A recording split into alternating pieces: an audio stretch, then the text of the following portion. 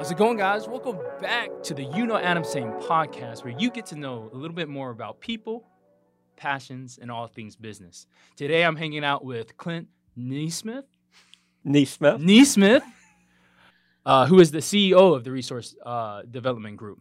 Welcome to the show. Thank you for having me. Fantastic, fantastic. So tell me what it is that your organization does. Sure, we're a very niched organization. We only work with chambers of commerce and economic development organizations around the country to help them with their economic development fundraising. And what that funds for them is usually something along the lines of job creation, business retention and expansion, business attraction, marketing, DE&I, talent development, talent attraction, anything that has to do with advancing the economy or working on community advancement work, we typically get involved in. That's awesome. So, one of the things that kind of like stood out to me about what it is that you've done is, you're able to go into communities and really start this grassroots type movement, which helps improve the communities overall. And I think that there's a ton of like communities out there that need that specific function. So, one of the things that I have a question about is, how did you end up in this specific space, right? Like what kind of like compelled you? What is kind of like the backstory? Yeah, sure. It's kind of a fun backstory. So back whenever I was in high school and I went to Statesboro High, okay, I thought I was going to be an architect. Okay. And then ultimately, though, decided that wasn't my path, but I was going to be a building construction major at Georgia Southern. Understood. And started going down that path and even declared going into Southern as a freshman. Figured out, as many of us do, once we're in college, that route probably wasn't my future. Gotcha. And ultimately decided to become a political science major. Okay. After taking an amazing class from Deborah Sabia. Okay. And that ultimately led me to, I want to be a political science major, but what can I do with that? Political fundraising is sort of where I was. Ended up. Yeah, that's where I thought I was going to end up. Okay, got you. Ultimately, where that led up after graduation was trying to find a fundraising job. And the job I got hired for was at the Metro Atlanta Chamber, working with the two consultants that founded this company as their campaign coordinator, essentially. And they hired me on the team after that project was done. Got you. How long was that project? It was only a year. It was only a year? It was only a year. And so, this is stuff that I have no clue about. So, how does one get into that position of, fundraising, political fundraising? Right. What kind of, churned that? Yeah, well, whenever I was when I was in college, I started volunteering for every political campaign I could possibly volunteer for in the region. Okay. And that led me to organizing a fundraising campaign for one of the candidates I had worked with. Okay. Rosemary Kazans, as a matter of fact. Okay. To be very specific. And I thought, if I'm raising money for a candidate, there's money coming in the door. That means they'll have money to pay me. So rather than be like a political consultant, I'm going to go and be a political fundraiser. And then I also ended up being a student worker at the Georgia Southern University Foundation, which was a lot of grunt work, but it was very valuable. And so I knew I was definitely going in the fundraising realm. And then I worked with a headhunter in Atlanta. And they were tied into the Metro Atlanta Chamber, and that's when they connected me to this Forward Atlanta fundraising campaign job opening, and the rest was history. Awesome. So you got connected with them. You started kind of working with them, and then how did you fall into kind of this they had already started this group? They had, RDG was founded in 1995, so they had, and I graduated from Southern in '99. So just to kind of give you a sense of that timing.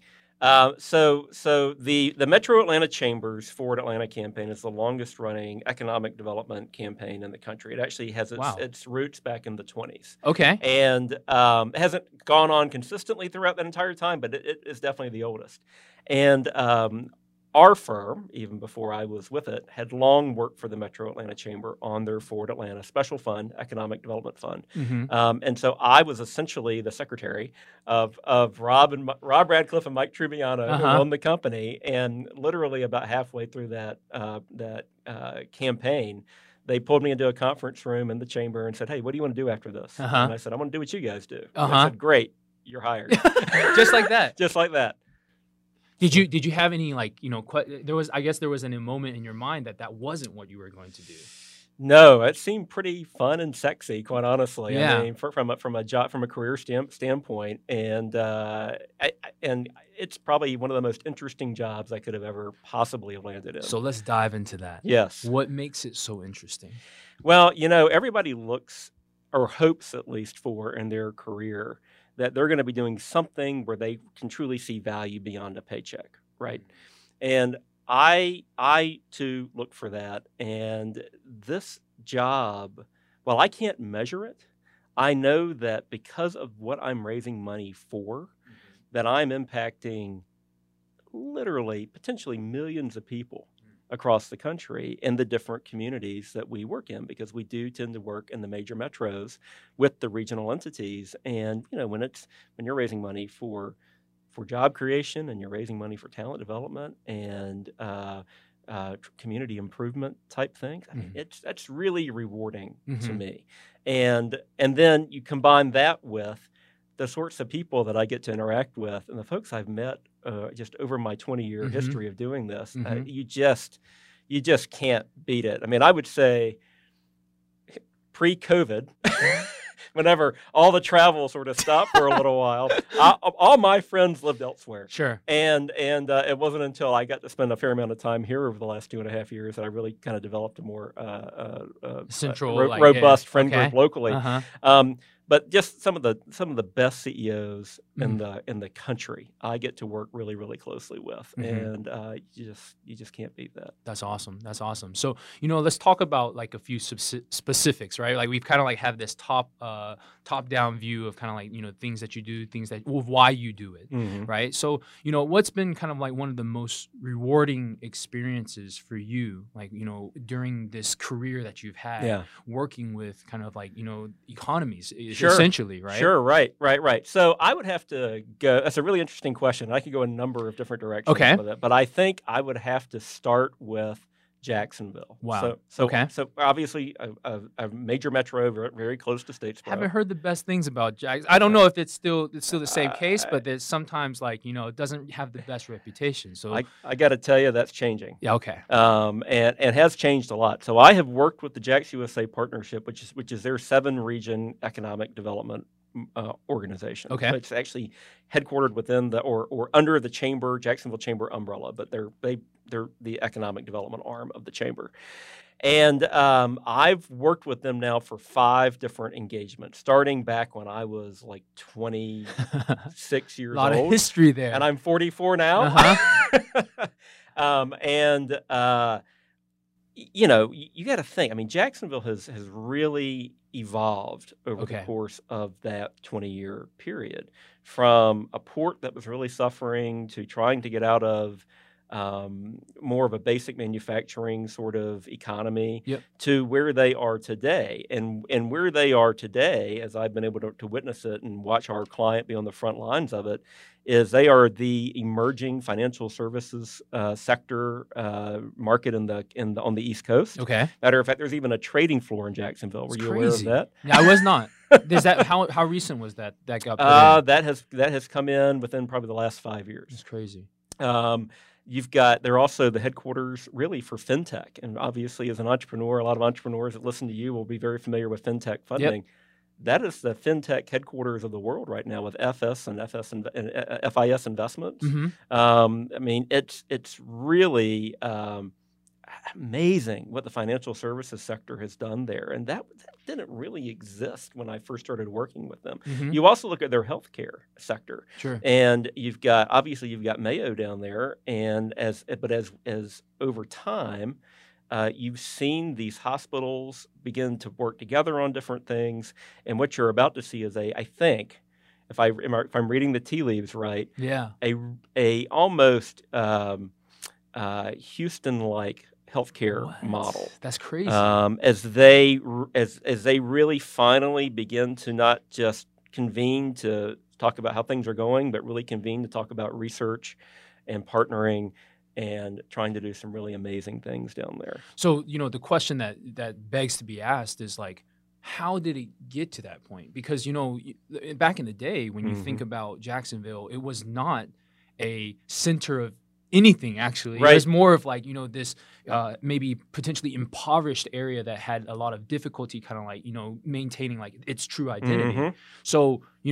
you're telling me that you are the organization that kind of like helped guide maybe some of those things to happen. So the question that I would have is how? Yeah, so our work now, and to be clear, our organization helped fund the work that made the that helped to implement the strategies completely. Okay.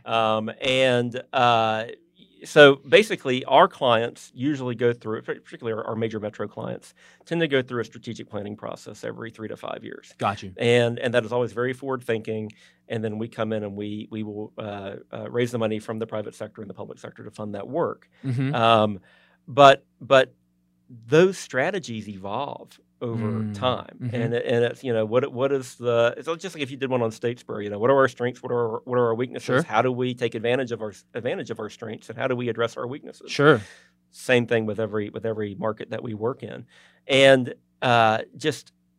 we've helped to work with the private sector and our client to drive that work ahead, even though our role is more niche from a fundraising standpoint. So I'll give you another one. That it's actually a market we don't work in because Nashville actually raises their own money. But I think this is also important to think about, and that would be obviously talent is on the minds of everybody right now. Nobody has enough of it. Sure. And Nashville 15 years ago had a crisis. The state was about to take over the Nashville County high schools, all of them, because their graduation rate was absolutely abysmal. I think it was like 52%. Sure. And kind of in a Hail Mary, last-second Hail Mary, you had the chamber, the K-12 education system, you had higher ed, you had certainly the private sector as part of the chamber, and the Ford Foundation come together to create a career academy model, which is basically not forced, but it's designed to make every high school kid going into any Nashville high school go into a career academy pillar. Okay. And all of their classes are taught to the kids from whatever that career academy focus is. So if you're in a construction career academy, then like if you're in geometry class, they're going to talk to you about geometry from a standpoint of construction. Understood. But now they've been doing it long enough where there's a reason why Nashville is one of the strongest economies in the country, and that is because they probably have the strongest pipeline of workers coming out of their so they're fixing the education system to create these valuable and potentially employees or whatever it is. You got it. You've got these kids that are coming out of high school now, many with certifications, already connected to companies that are probably started their post-secondary education, whatever that might be, and they're getting snatched right up. Yeah. And so in a market, it helps the economy just continue to move. Well, and what that does, that helps to raise up folks that are maybe they didn't grow up in a family that had any sort of college or post-secondary education, and suddenly they probably are. Yeah. And that changes generations. That changes the economy. I mean, it is, it doesn't happen overnight, but 15 years also can go by in a hurry. That's right. And that's truly what they've accomplished. So education is one of those pieces that I think is critical in trying to help a community grow. Right. One of the questions I would have in here is you mentioned this Hail Mary. How are these, various different organizations? Because you threw out, I think you said Ford. Was that kind of like the Ford Foundation? Yes. Yeah. So it seems like there's all these different organizations coming together to try to fix that problem. You got it. So how was that were they just oh my God, we need to fix this, or how does that start? Well, so never let a good crisis go to waste, right? Okay. But they had a crisis. Yes. And frequently our clients do go through crisis stage. Yeah.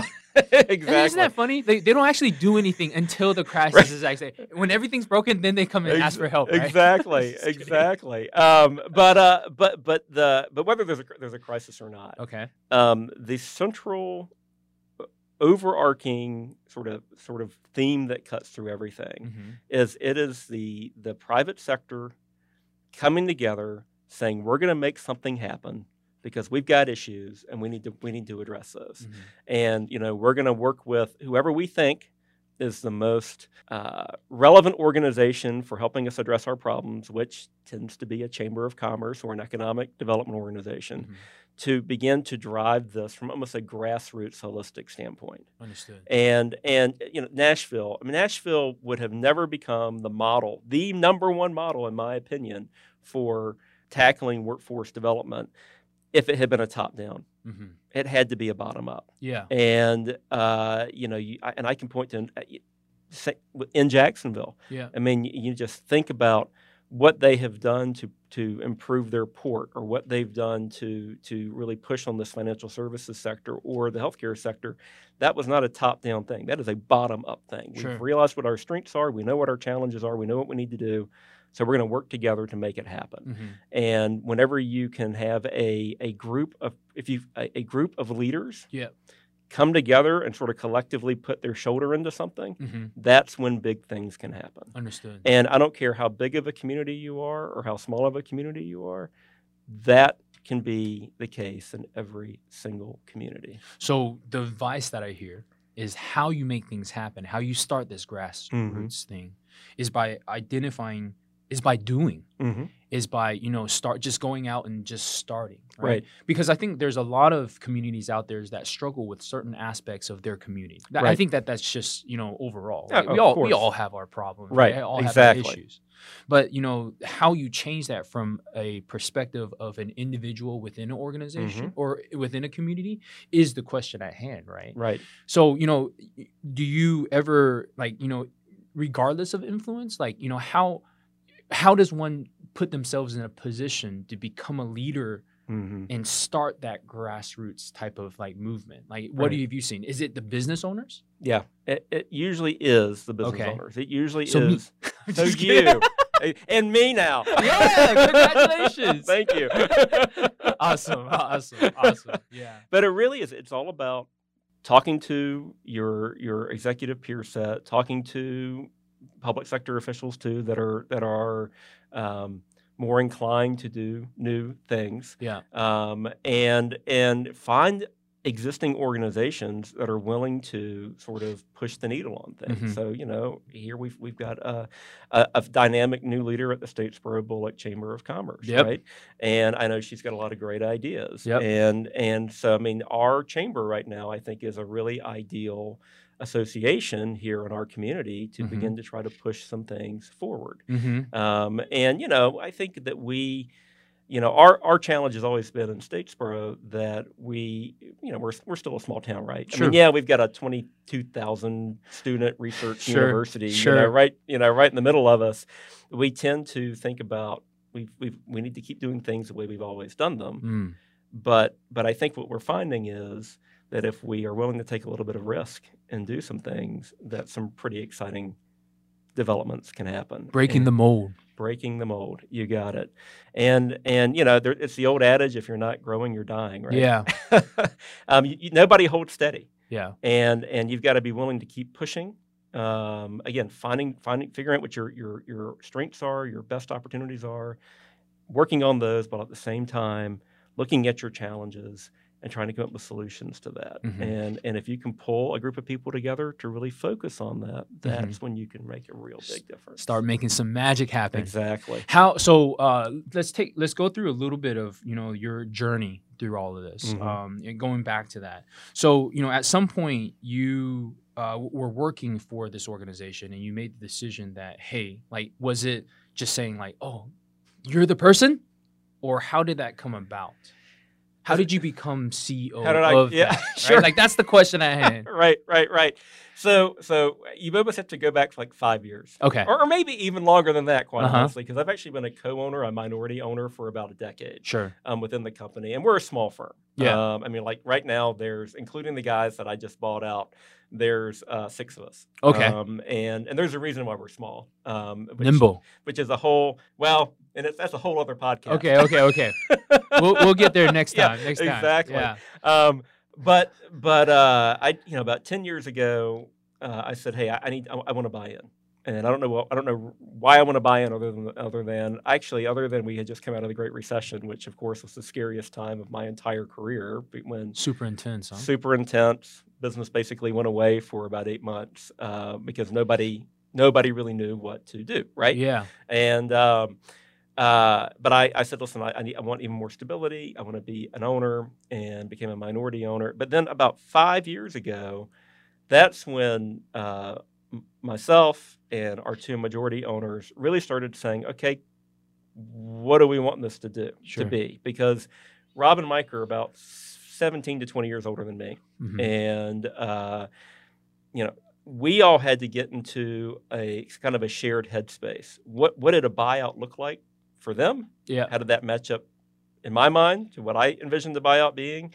I also had to figure out, okay, do I want to buy an existing company that's got an amazing reputation in the industry? Mm-hmm. Or do I not want to have that outlay of cash and just try to start up my own firm? Yeah. And so I had to weigh the pluses and minuses of that.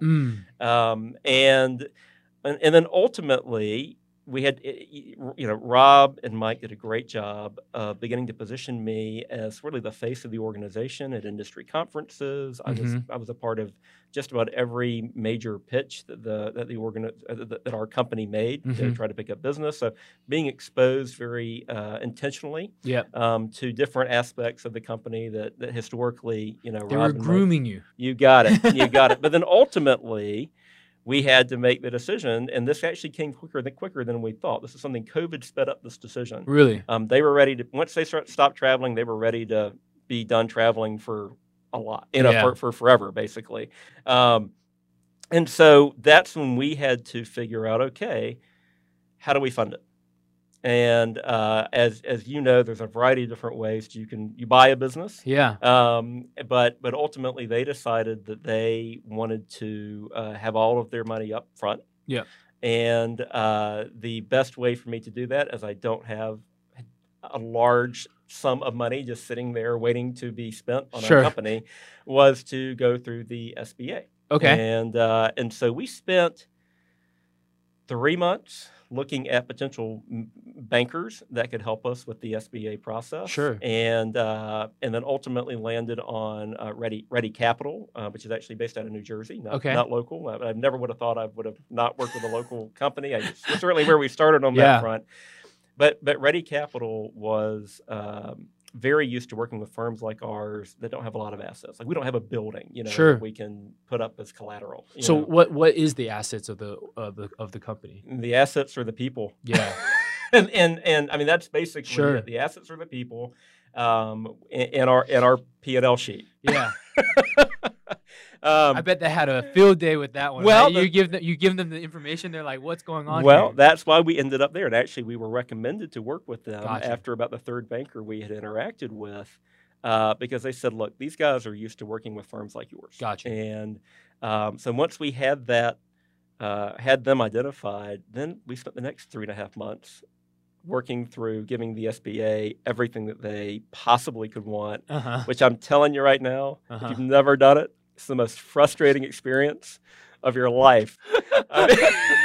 What makes it so hard? They want everything, and they want to be as protected as they can possibly be. So you have to, not only are you producing all these documents that show the history of finances, but you're having to get life insurance, and you're having to get them set up so that they can take a second out on your mortgage, and so on and so forth. And it's just incessant. Yeah. You'll be in the middle of working on, your day job. Sure. And then all of a sudden you get an email that says, hey, we need this, this, and this. And it's like, crap. Yeah. I got to stop and do that. Yeah. But it just goes on. And just when you think you're done, you're not done. And again, for us, it probably took us about 3.5 months. That's probably about as fast as it could possibly go. Sure. But I'm glad it was there. Yeah. Because for a lot of folks, that's the only vehicle to fund a business buyout. 2 would be, I'm glad I did it just so that I can know what it's like. I mean, I talk about entrepreneurship all the time whenever we are working with our clients. And actually having that personal experience of trying to get funding for a company is harder than it should be. Yeah. that became very apparent. Uh-huh. And it also became very apparent that to buy a company, you have to have money, and not everybody can have money. Yep. And you have to have some level of buy-in, right? Because Sure. they require you to put in an injection of capital, but based off of the Finances, purchase price. yeah. You got it. And not everybody can do that. Yeah. And so I have a new appreciation for that. I get the jacket, the club jacket. I went to the SBA and I walked away with a company. But boy, I never want to do it again. Yeah, never again. Never again. One time is enough. One time is enough. So, in that, what you were talking about, you mentioned something about entrepreneurship. Mm-hmm. And I think that, as what your organization does, it works with a lot of entrepreneurs. Mm-hmm. But I wanted to ask, what does entrepreneurship mean to like a community? What does that do for a community? Yeah, it's always been important, certainly, and you look at the data coming out of out of these COVID years, where you've got the Great Resignation, and what does the Great Resignation really mean? Well, it means a number of different things, but one of them is there are more startups now than there have ever been. And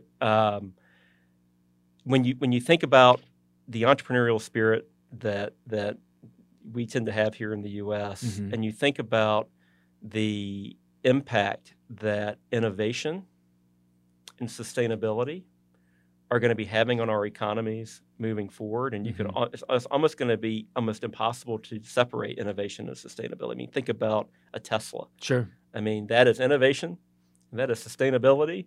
Tied in together. And everything in the ecosystem that it requires to make all that happen is massive. Yeah.